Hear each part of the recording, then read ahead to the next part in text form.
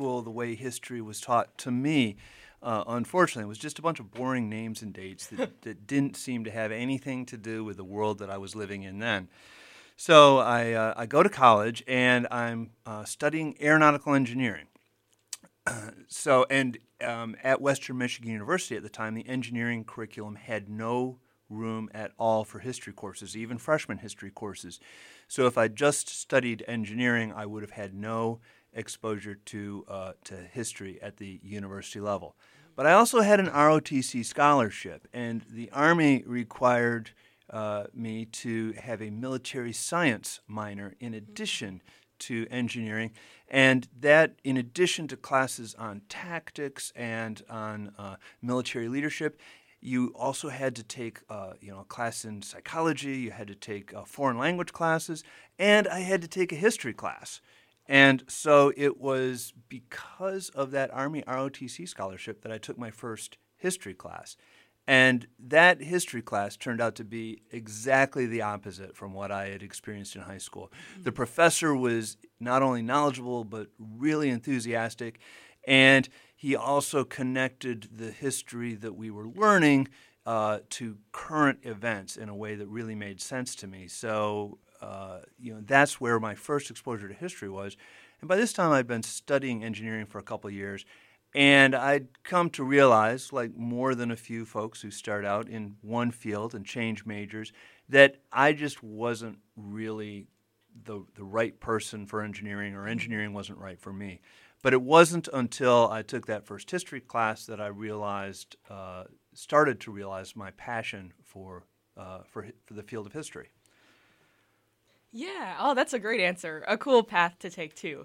Cool. So next, what motivated you to focus on aviation history in particular? Well, there's another indirect story. You would think that because I had been studying aeronautical engineering and because I was a private pilot, I learned to fly in the summer between graduating high school and starting college. You'd think that would be a natural choice for me. Mm-hmm.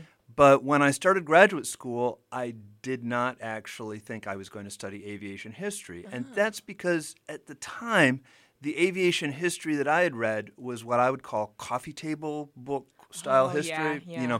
Lots of great pictures, some great stories, but no real deep probing questions that help us understand the world in which we live. And so it wasn't until that first semester at grad school when I read a book that was assigned in one of our classes. It was actually an extra reading, and I didn't pick it out to read myself, but one of my fellow classmates said, "Alan, you're a pilot. You really need to read this book." So it was actually over winter break that I read this book. Oh. What everybody does during winter break, right? Yeah. Read another book. But the book was called The Winged Gospel by Joseph Korn, and it turns out, I didn't know it at the time, but he had written this book in the early 80s, and he really was the individual responsible for creating or founding the field of the social and cultural history of aviation. And he was asking questions that I found interesting, and he was asking them about aviation in a way that I just never thought you could ask those questions. Yeah. So that's how I got interested in aviation history, again, sort of by accident. Oh, cool. All right. Next, would you say that your experience as a private pilot influences your work? If so, how? Yeah, that's a really good question. It does influence my work. And on the one hand, I don't want to be seen as that pilot who writes history because sometimes scholars look at that and say, well, that's somebody writing from inside experience, or they're not really asking the deep and tough questions. But at the same time, being a pilot gave me some insight into the technical aspects of flying that also, it turns out, have non-technical factors involved. It led me to, I think, be able to ask some questions about flying, about flight instruction, about aircraft design that I wouldn't have necessarily been able to do if I didn't have some hands-on experience with aviation as well as being a historian. Yeah. That's a cool combination, and neat that you got to bring that perspective in with you to the field of history. Cool. Okay, so how has your work as a civilian historian for the U.S. Air Force, how is that similar or different to the work that you do now? Well, in a lot of ways, it's different. The reason that the Air Force and all branches of the military have historians, one reason is to record the history of that military branch as it's happening. Because if somebody's not capturing those documents and sort of writing the history of events of the past year, not just big world events or military actions, but also policy meetings and decisions and procurement decisions, things like that.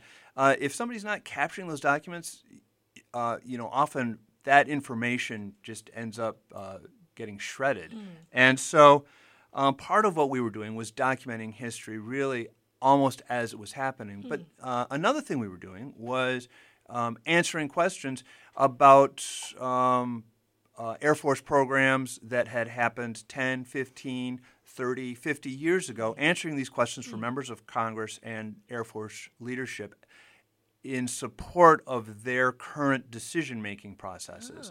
So it's very much my experience was it was very much a job related to sort of the practical aspects of history rather than sitting around thinking about deeper social and cultural issues. Yeah. Oh, that's really cool. Were there any memorable lessons that you learned as a civilian historian for the U.S. Air Force or that has contributed to your work here at Auburn? Well, one thing that working as a historian for the Air Force, this will sound a little obvious, right? But I had to learn a lot about Air Force history, which was actually not something I'd learned that much about as a graduate student. I was trained really as a social and cultural historian of technology. It happened that my research was on aviation, but I was focusing on civilian aviation in my research. And I never took a class in graduate school on aviation history. There were no professors of aviation history at the University of Delaware. So all of the aviation history expertise on my dissertation committee came from outside of Delaware. I was lucky enough to have Joseph Korn from Stanford University serve on my dissertation committee, and also Deborah Douglas, who's at the MIT Museum, but who happens to be an expert in women in aviation. But I had not had any formal training as an aviation historian besides what I did in my own research. And so working for the Air Force for a couple of years, I really had a crash course in military aviation history and Air Force history. And that turned out to serve me well when I got to Auburn because this really broadened my horizons and my knowledge base for what I could teach. Oh, yeah. Very cool. Okay, so were there any memorable lessons that you learned as a civilian historian for the U.S. Air Force that has contributed to your work here at Auburn? Yeah, I think that the biggest thing was learning about military history. But also, I guess I also got some good experience doing oral history interviews and just sort of expanded my practical nuts and bolts experience as a working historian, working with a variety of different kinds of sources. Oh, yeah, absolutely. What is your favorite part of being in the field of history? That's a great question. I think, to be honest, my favorite part is actually the teaching part. And it's great teaching history majors, but it's also really great teaching people who are not history majors because even when you're teaching, or especially when you're teaching freshman level history, the core courses, this is the last time that most people coming through Auburn University are going to have a college level history course or any formal history course. So this is not, to me, about learning just names and dates, all that sort of boring approach to lots of information that I did not like in high school. This is about understanding other societies, other parts of the world, other cultures, understanding broader themes like non-technical factors in history of technology, for instance, using historical case studies to tackle bigger topics. So I guess what I'm going with here, where I'm going with this, is that I like to think that that I'm having, hopefully, some influence on people's perspective, how they view the world, how they think about the world, and whether they agree with me or not isn't the question. It's the fact that they are using critical thinking to assess the world, and this affects us as we move forward throughout our life, both in our professional workplaces, but also as private citizens as well. Oh, yeah, absolutely. Passing the torch forward as they enter, whatever broader field. That's really cool. Okay, so what is your favorite part about being in the field of history? Well, okay, so there's teaching, and there's also just the fact, I guess what attracted me to history in the first place is that, I study history to better understand the world in which we live. And, for me, that's where history really matters. Yeah, absolutely. All right, one last question before the break. Broadly speaking, how does aviation history relate to power? That's a great question. If you just ask anybody out on the street, probably most people would answer something along the line of military air power, right? The ability to defend a nation, to win wars if you do go to war, and to, in peacetime, to use the military to sort of enforce your will upon other nations. But when I think of power, I think of a different kind of power. I think of power in terms of social, cultural, economic, and political power. Power that affects us as individuals and groups within society. So what's that got to do with aviation? Well, there's the obvious answers of the ability to move around both the country and the world. But if you think about aviation as a career, and in my case, I look specifically at pilots, we're talking about a high-tech, high-prestige, highly paid job. And this translates into social and cultural status, and it translates into economic power.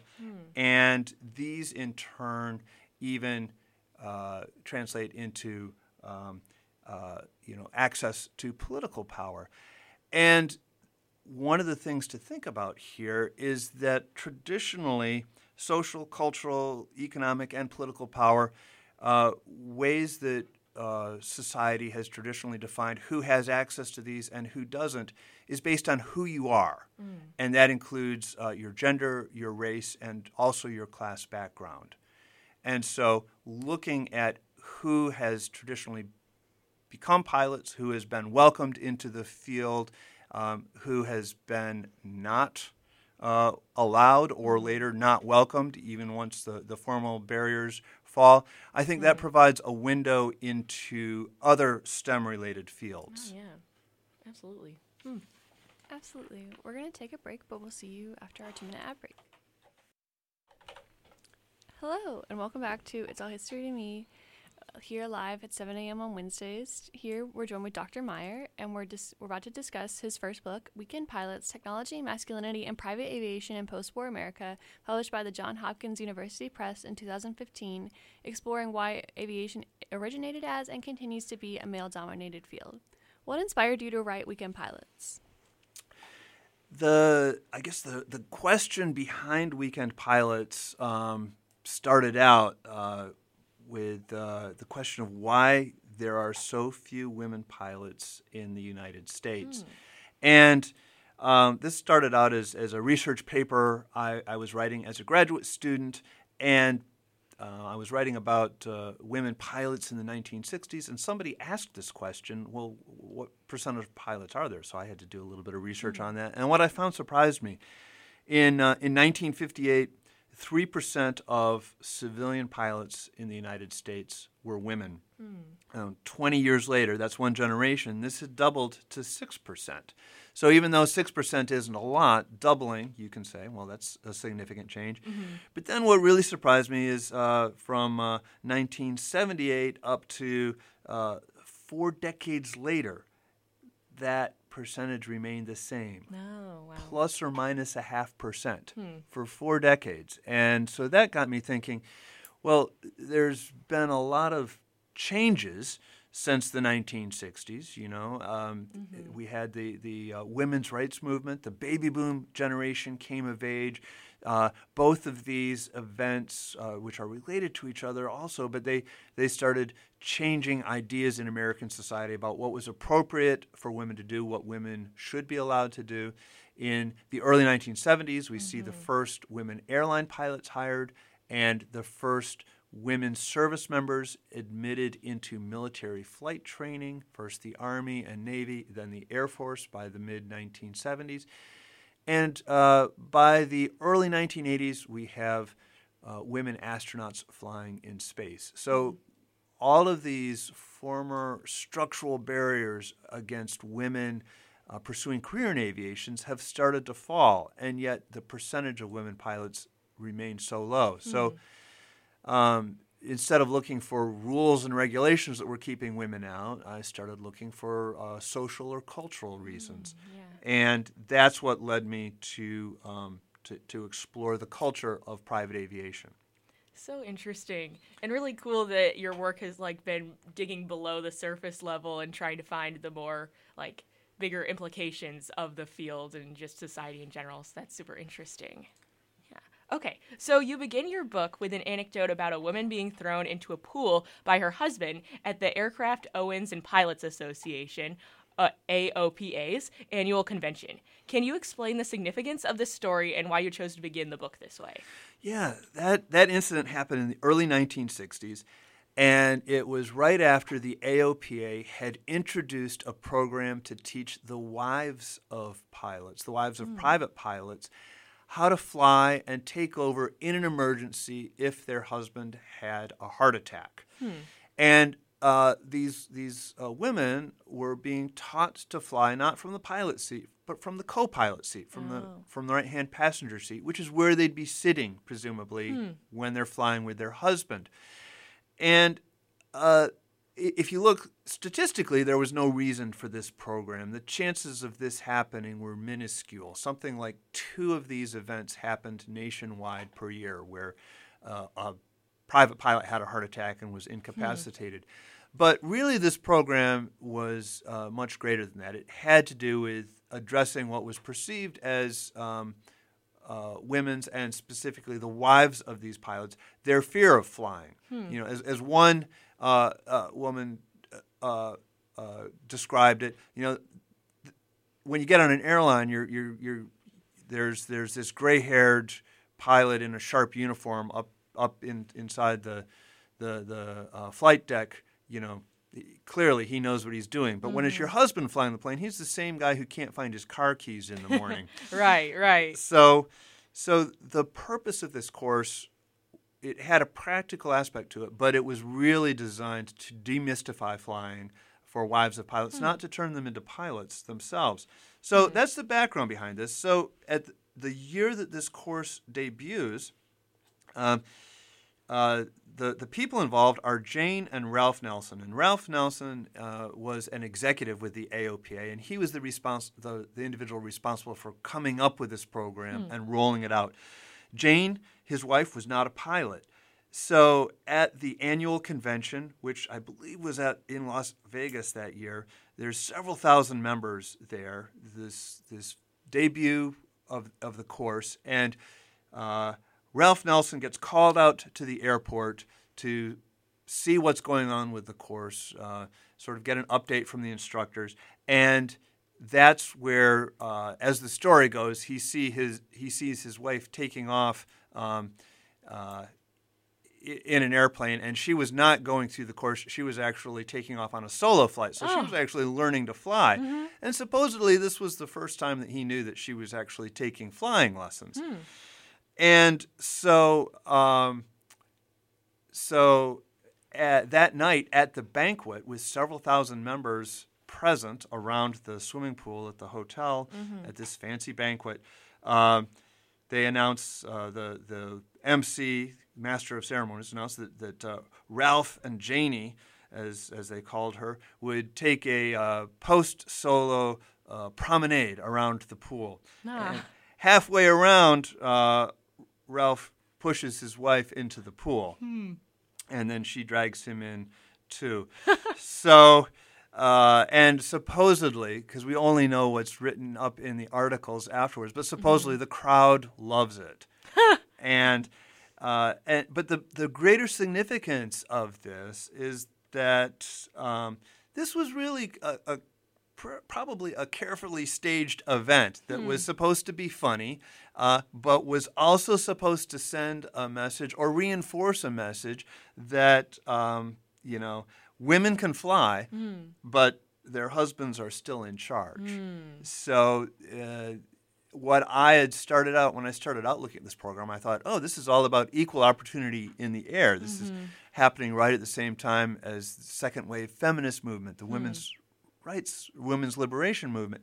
And not so much. This was really about convincing women that their husband's hobby was actually okay and that they should join him in it, because the worry was that if the wives of pilots didn't like to fly, then they would be the ones who controlled the purse strings, so to speak, and would ultimately force their husbands out of flying because it's such an expensive hobby. Oh, interesting. All right, interesting. Why did you choose to focus your work on private aviation for this book? Yeah, so I chose private aviation because there's three different fields of aviation. There's private aviation, there's commercial aviation, including the airlines, and there's the military. And at this time, throughout most of the post-war period, up until the early 70s, there were no women flying for the military. The Women's Air Force Service pilots had flown as private contractors for the U.S. government, ferrying military aircraft during World War II, but they weren't actual members of the military. And that program was disbanded in 1944. So there were no women pilots in the military up until the mid-1970s. The same thing is true with the airlines. The airlines simply refused to hire women pilots, no matter how qualified they were, up until the early 1970s.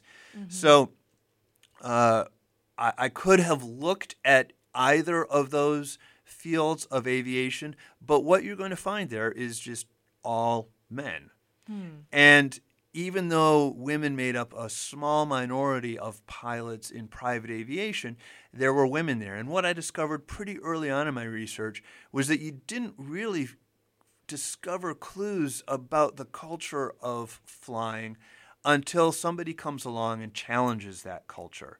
So because there are women in private aviation, this provided points of challenge or points of friction, so to speak, where men are speaking out about, she's a pretty good pilot for a woman, and worrying about what women showing up at the airport is going to do to their sort of male clubhouse environment that they've created.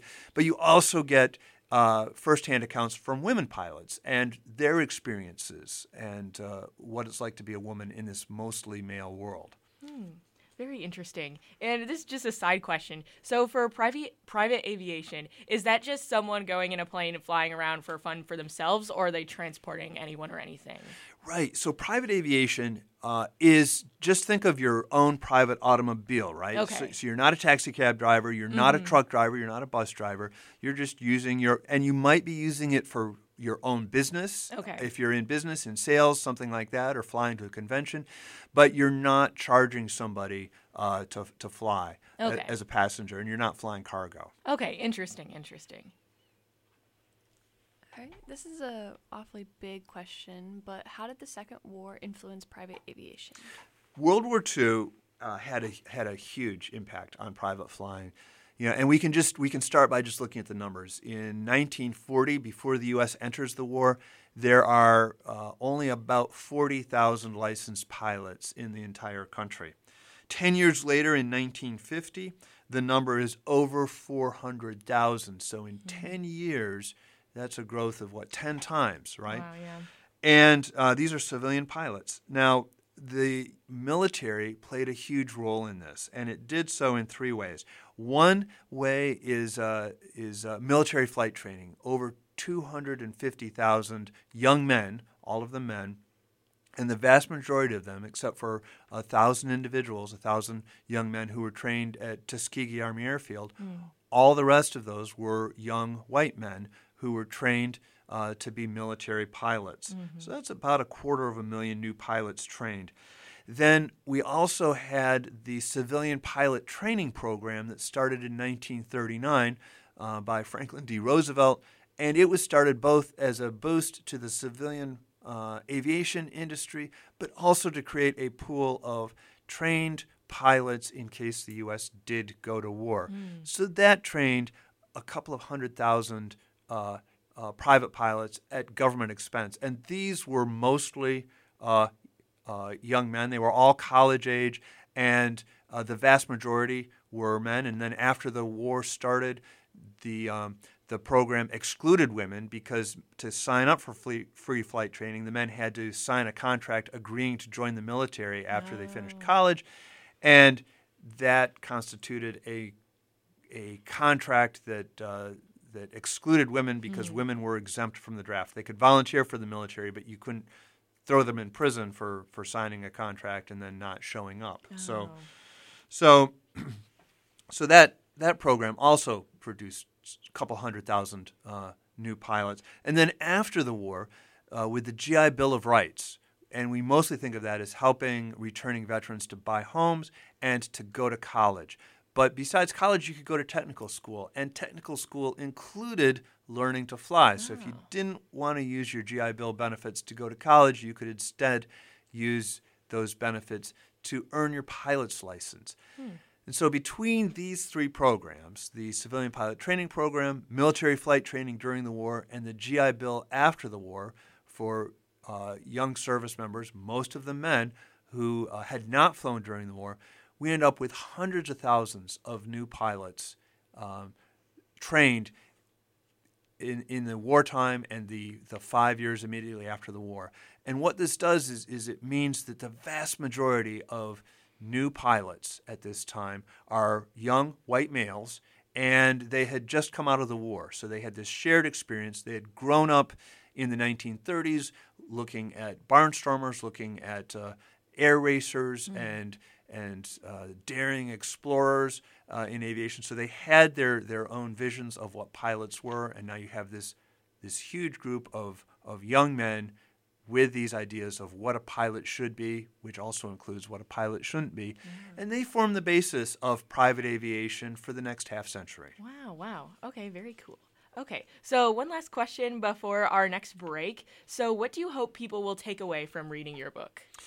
Yeah, so from a big picture, I think it's the importance of non-technical factors in something that we tend to think of in purely technical terms. The way that flight training is conducted can affect who joins the ranks of pilots and who doesn't. It's sort of a gatekeeper. Even technology, which technology members of the aviation community accept and which technologies they reject, can affect. It both reflects their culture, in this case a highly masculine culture that values individual skill over, say, designed-in safety features in some cases. So non-technical factors can have an effect on a supposedly purely technical pursuit like flying, and that can serve as a gatekeeper to decide or help decide or screen out who's allowed in and who's not allowed in. And factors like this ultimately can have an effect on the demographics of that activity. Yeah, absolutely. Great points for sure. Yeah, I definitely say it impacts the demographics on a smaller level, because for our listeners at home, I'm in Dr. Meyer's History of Aviation class right now, and the class is predominantly male. I'd say it's close to 70% men. There are very few women in the class, and I think it's because we associate private aviation as a whole as a more masculine field, because my history classes in the past have definitely swung more towards women. So to go into this class with very few women in it was very disheartening to be oh, well, now there's almost no women in this field. Very interesting. All right, we're going to go to an ad break, but we'll see you right after. Hello, and welcome back to It's All History to Me, here live at Winkle 91.1 FM. If you're just joining us, we're joined today by Dr. Meyer from the Auburn University History Department, and we're about to discuss his current project, a book entitled Flying While Black, which explores racial integration in commercial aviation from the Civil Rights era to the present. Can you go into a little bit more detail as to what this new book is about? Yeah, so this book is about why it's sort of related to the first book in a way, which asked why are there so few women pilots today? And in the process of writing that first book, I discovered what most people in aviation would probably be able to tell you, which is that there are also very few people of color sitting in the pilot's seat, and both today but also historically. And so this book arose out of a question of, well, why are there so few black pilots?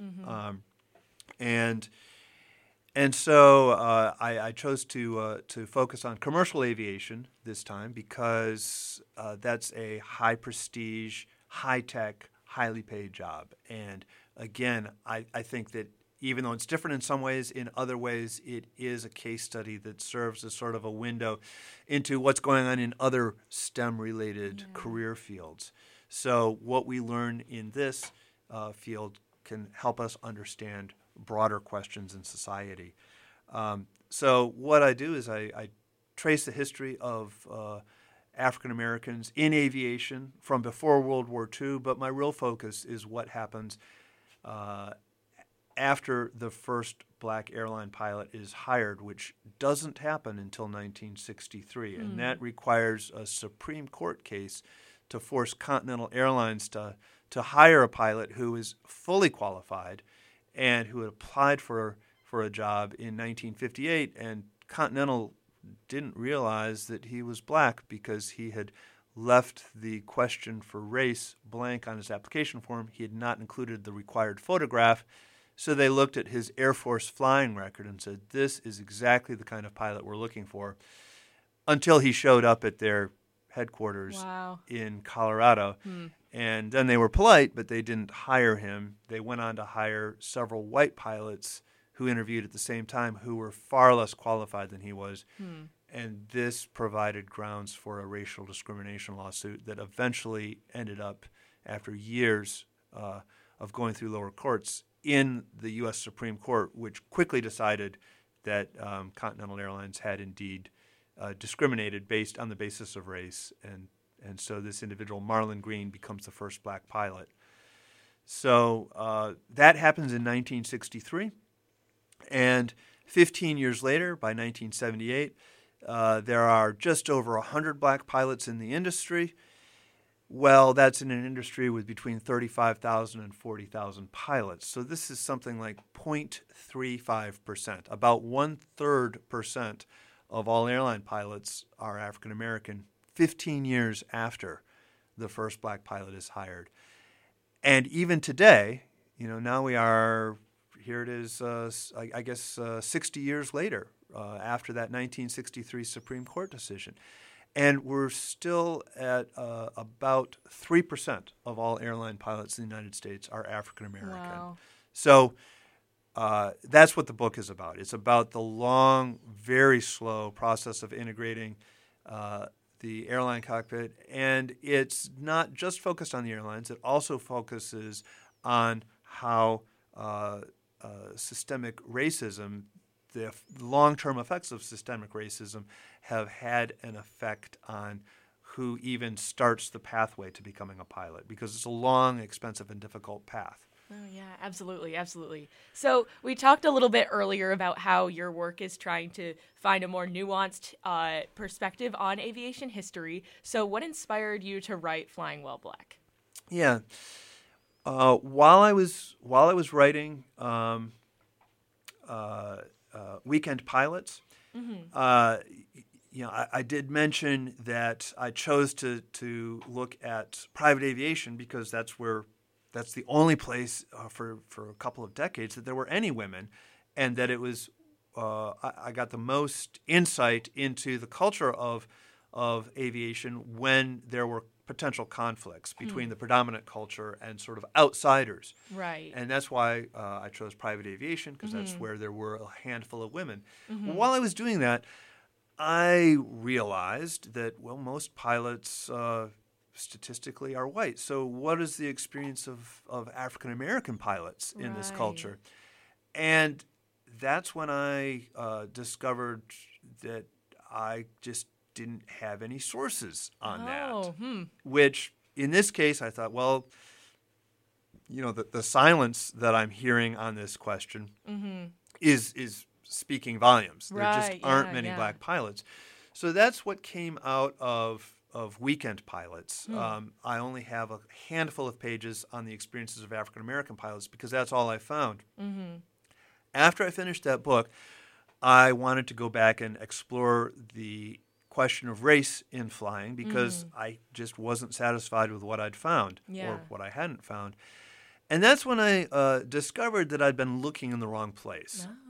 Most of my sources for Weekend Pilots came from magazines, professional journals, sources that were by, for, and about pilots.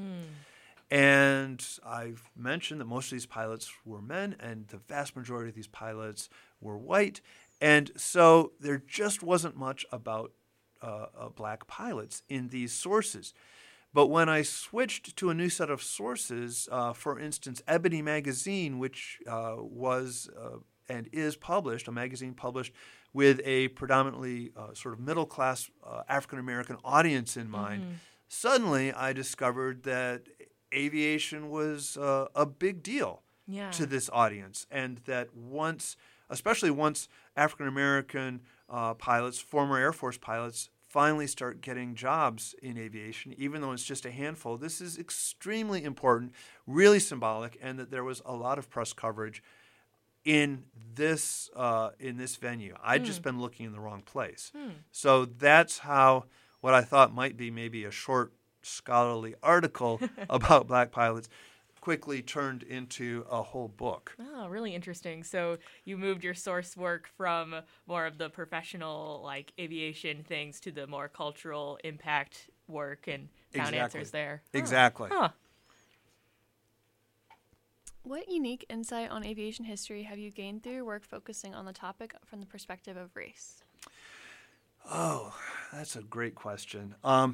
I think one of the things that really stands out, and it's not just on aviation history itself, but it's on history in general, is the deep-rooted persistence of not just racism, but also stereotypes and expectations. So even when people don't think of themselves or view the world through overt racist viewpoints, we still, and when I say we, I'm talking about members of society, still carry with us expectations about who does what. And you know, sometimes I talk to people who admit to being surprised when they see somebody who's not a middle-aged white male standing at the cockpit door when they're getting, on an airliner or getting off, because that's what we have come to expect to be an airline pilot. The same thing is true in other aspects of society. You interview African-American doctors, for instance, and women doctors, but especially women African-American doctors or people of color, and they're routinely mistaken for being nurses or even orderlies because of these deeply embedded stereotypes we have in our society. And this, in turn, has long-term effects on who chooses to do what when they grow up. Absolutely. Super interesting. So final question for this portion of the show. So I guess, again, just thinking about, is there any major theme or topic or takeaway that you have in mind for your audiences that are going to read this book?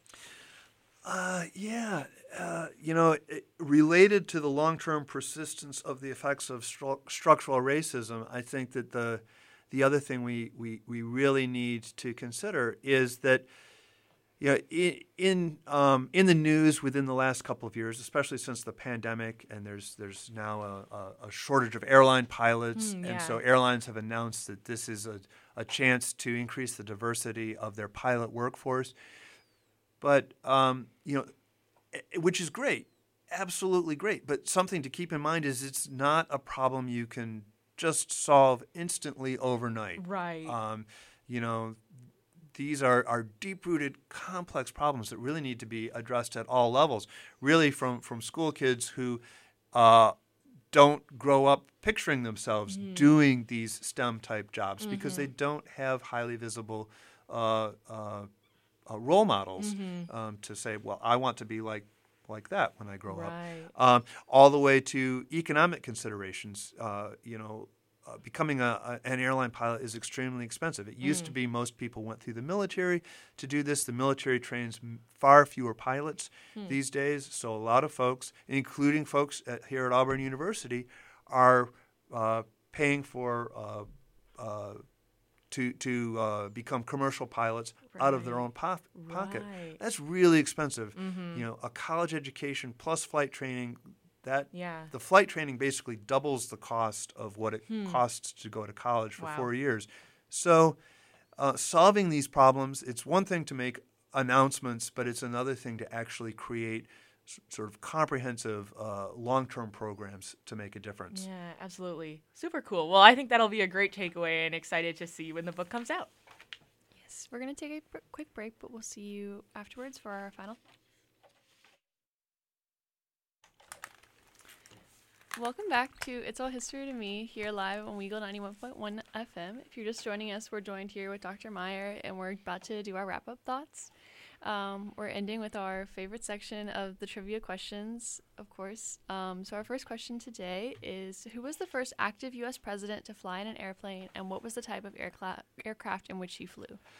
Well, so I'm going to start out my answer by reiterating what I said at the beginning, which is that I'm not great with names and dates. So before I prepare for a lecture, I have to do background research and, walk in with a bunch of notes, as Sophia knows, so that I can. So I would have answered. Well, I didn't know what the answer was. So I did know that Theodore Roosevelt, Teddy Roosevelt, was the first former president to fly, but he didn't fly while he was president, but afterwards, an adventurous fellow that he was, he took an airplane ride. Yeah. So I do know, but only because I asked Sophia during the commercial break, that it was Franklin D. Roosevelt was the first active president to fly in an airplane. But I don't know what kind of airplane he flew in. It was a Boeing 314 flying boat or a Pan Am Clipper. Okay. Very interesting. Yeah. Okay. So for our second trivia question here, Orville Wright was the first man to solo in an airplane. Do you know who the first woman was? All right. So once again, I had to cheat on this one, and I asked Victoria, I think it was.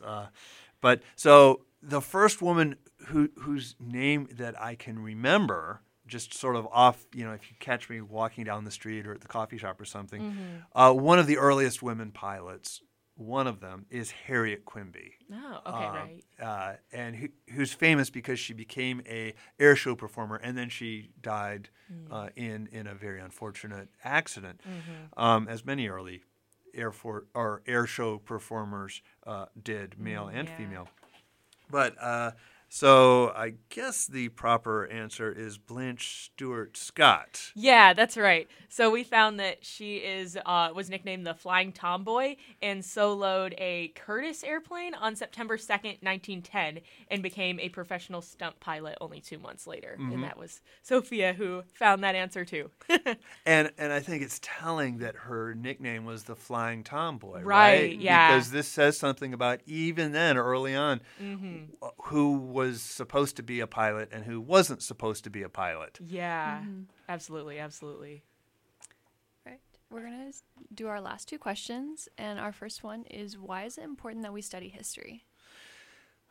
Yeah. So, so people like to say those who fail to study history are doomed to repeat it. Right. Well, we have plenty of examples where people who should know better keep Yeah. doing things that those of us who study history are scratching our heads or shaking our heads in dismay. But I think that the reason to study history is to understand that the world. First, this will sound like a sort of a cliched answer, but the world is a complicated place, and there are lots of factors that come into play. We tend to like short, simple answers. That's what talking points work well in the media, Right? And so we like short, simple answers. But answers are to issues both past and current are seldom that way. So by studying history, we learn about unintended consequences. We learn about second and third order consequences from decisions that seemed straightforward at the time. Right. And if we really think about it, it can help us make what we learn from seeing these case studies from the past can help us make more reasoned, better considered decisions in our day-to-day activities as well as really big decisions that we may find ourselves making. Oh, yeah. That's a great answer, and definitely cool to think about the way that history can help with decision-making processes and, kind of, I guess, finding comfort in the fact that there wasn't a clear answer in the past, even though it may have seemed like it from just a small reading or something like that. So, very cool. Okay, and our last question of the morning, what advice do you have for current and future students of history? Yeah. So, I guess part of my advice has to do with, just because you're not good at names and dates doesn't mean you aren't good at history. For me, history is much more than names and dates. It's about the analytical process. It's about the understanding part. But another piece of advice I would have is if you're interested in studying history, first of all, that doesn't have to be your career. It can actually be a really good opening into other types of careers because the writing skills, the research skills, and the critical thinking skills that you develop in that field can be really, really useful in a wide variety of careers. If you do want a career in history, I love to teach at the university level, and I've met some really great high school history teachers, unlike the high school history teacher that I had once upon a time, decades ago. But there are other jobs in history as well, both in the museum field, where your job is really you're still teaching, but you're teaching to a different audience. Instead of students in a classroom, you're teaching to the public who comes to visit, to learn about the past and learn how the past is connected to the present. And there are also jobs like the job I had for the United States Air Force. Oh, yeah. There's a surprising number of jobs for historians working for various government agencies. So there's lots of opportunities out there. And so I think that if you are, for instance, in college and you have any interest in history at all, talk to one or more history professors and ask them these questions. And again, just like doing research, you don't just rely on one source, you rely on multiple sources. Right. So don't just talk to one professor, talk to several professors because they're going to give you different perspectives on that. Yeah, absolutely. Great points. I actually have one more question, and that's what's on the quiz today. Live on air. You'll know in just a few hours. All right, we're about to... So thank you so much, Dr. Meyer, for coming on. Yeah. Thank you so much to the History Department and our faculty advisor, Dr. Schultz, for your support of our work. And thank you to the College of the Liberal Arts. Thank you to one of our researchers, Colby Axelberg, for helping us develop questions and write our little bios. And thank you to Weagle for letting us use our space. And thank you so much to our listeners. You're the reason we're almost at 100 listens, and I assume that we probably will. We're going to check and probably will be. And we'll see you next week for our last show of the semester. Woo! See you then.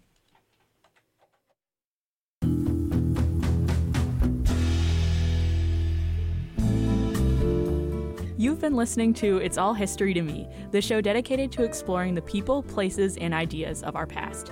Be sure to tune in next Wednesday at 7 a.m. for more. But for now, keep it here on Weagle 91.1. See you next time.